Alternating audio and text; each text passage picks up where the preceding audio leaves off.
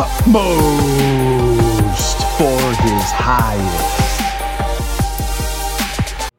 Praise the Lord, this is Jonathan, and this is Utmost for His Highest today. Please join me by following along. You can go to utmost.org and read along for yourself. Have you been speechless with sorrow? Today is August 18th. When he heard this, he became very sorrowful, for he was very rich. Now this is from Luke 18:23. The rich young ruler went away from Jesus speechless with sorrow, having nothing to say in response to Jesus' words. He had no doubt about what Jesus said or what it meant, and it produced in him a sorrow with no words with which to respond. Have you ever been there? Has God's word ever come to you, pointing out an area of your life, requiring you to yield to him? And maybe he has pointed out several personal qualities, desires, or interests, or possible relationships even of your heart and mind. If so, then you have often been speechless with sorrow.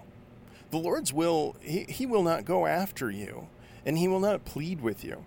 But every time he meets you at the place where he is pointed, he will simply repeat the words, "If you really mean what you said, these are the conditions."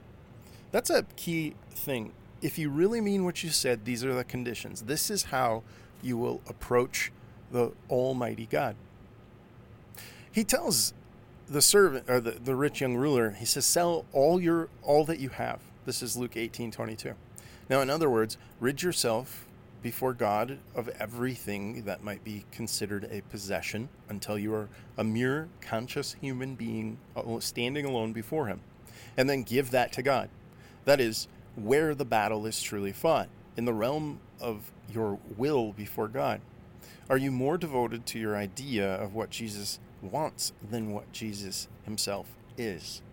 If so, you're likely to hear one of his harsh and unyielding statements that will produce sorrow in you.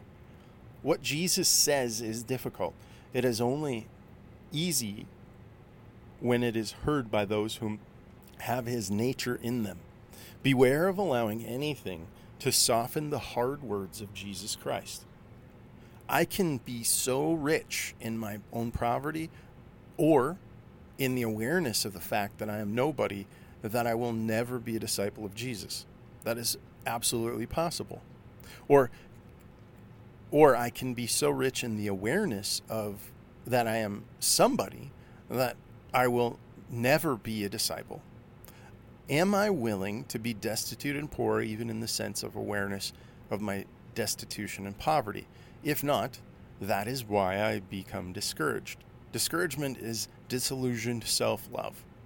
I'm going to read it again. Discouragement is disillusioned self-love. And the self-love may be love for my devotion to Jesus and not love for Jesus himself. Father, I pray that this would be magnified in the hearts and minds of anyone who's listening. I pray that discouragement wouldn't be at our feet, but encouragement, because there's a Father correcting us whom loves us. And I pray that that would be the echo in our hearts and minds whenever we come to this point where Jesus asks us to do something, where God asks us to do something, and the initial feeling is, I don't know what to say. Lord, will you put it in my heart and mind that I would always know what to say?